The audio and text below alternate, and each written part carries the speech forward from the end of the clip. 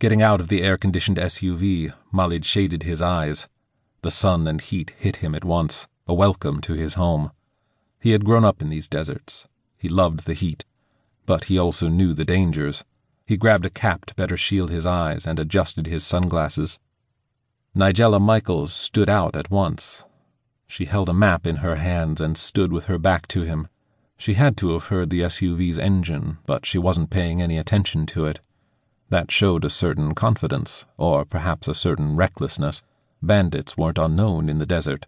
Jeans encased long legs, and his first thought was she was like a gazelle, lean and graceful. Her head was uncovered, not wise in the desert, but it gave him a view of deep brown, almost black waves. She turned and pulled down her sunglasses, giving him a glimpse of eyes the color of amethysts. Her complexion was perfect, and the white shirt she wore offered up a hint of the cleavage that lay underneath.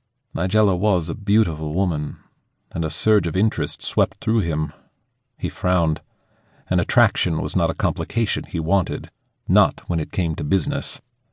"I've been without a woman for too long." Well, nothing to be done about that just now.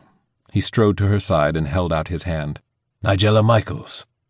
She kept staring at him over the top of her sunglasses, and she was frowning. "You must be an Adjelaine. I don't know who else would have that hawk nose or be able to track me down here. So which one are you? The one who just got married? The one into sports? Or the banished son?" He smiled. It changed his face. She'd seen photos of Sheikh Nimr Adjelaine, part of her homework to make this deal happen, and this guy looked a lot like him. Serious expression, or that's what he'd just had, and black hair peeking out from under a ball cap that shaded his face.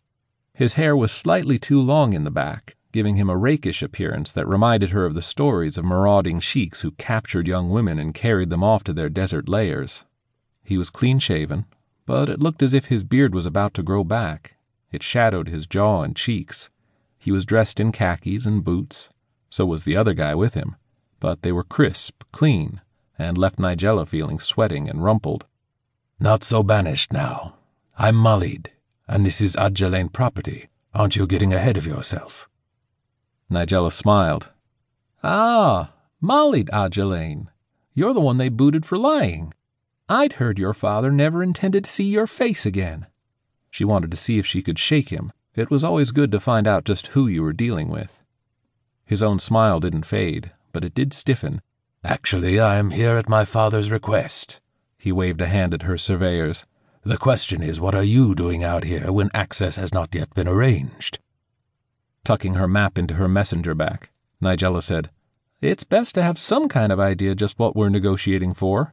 "You plan to put the pipeline through here?" Malid asked. "That depends on your family, doesn't it?"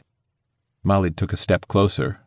Nigella's heart kicked up a little. The guy was good-looking and obviously knew it. She didn't trust him an inch. "You're very blunt," he said. "I like that."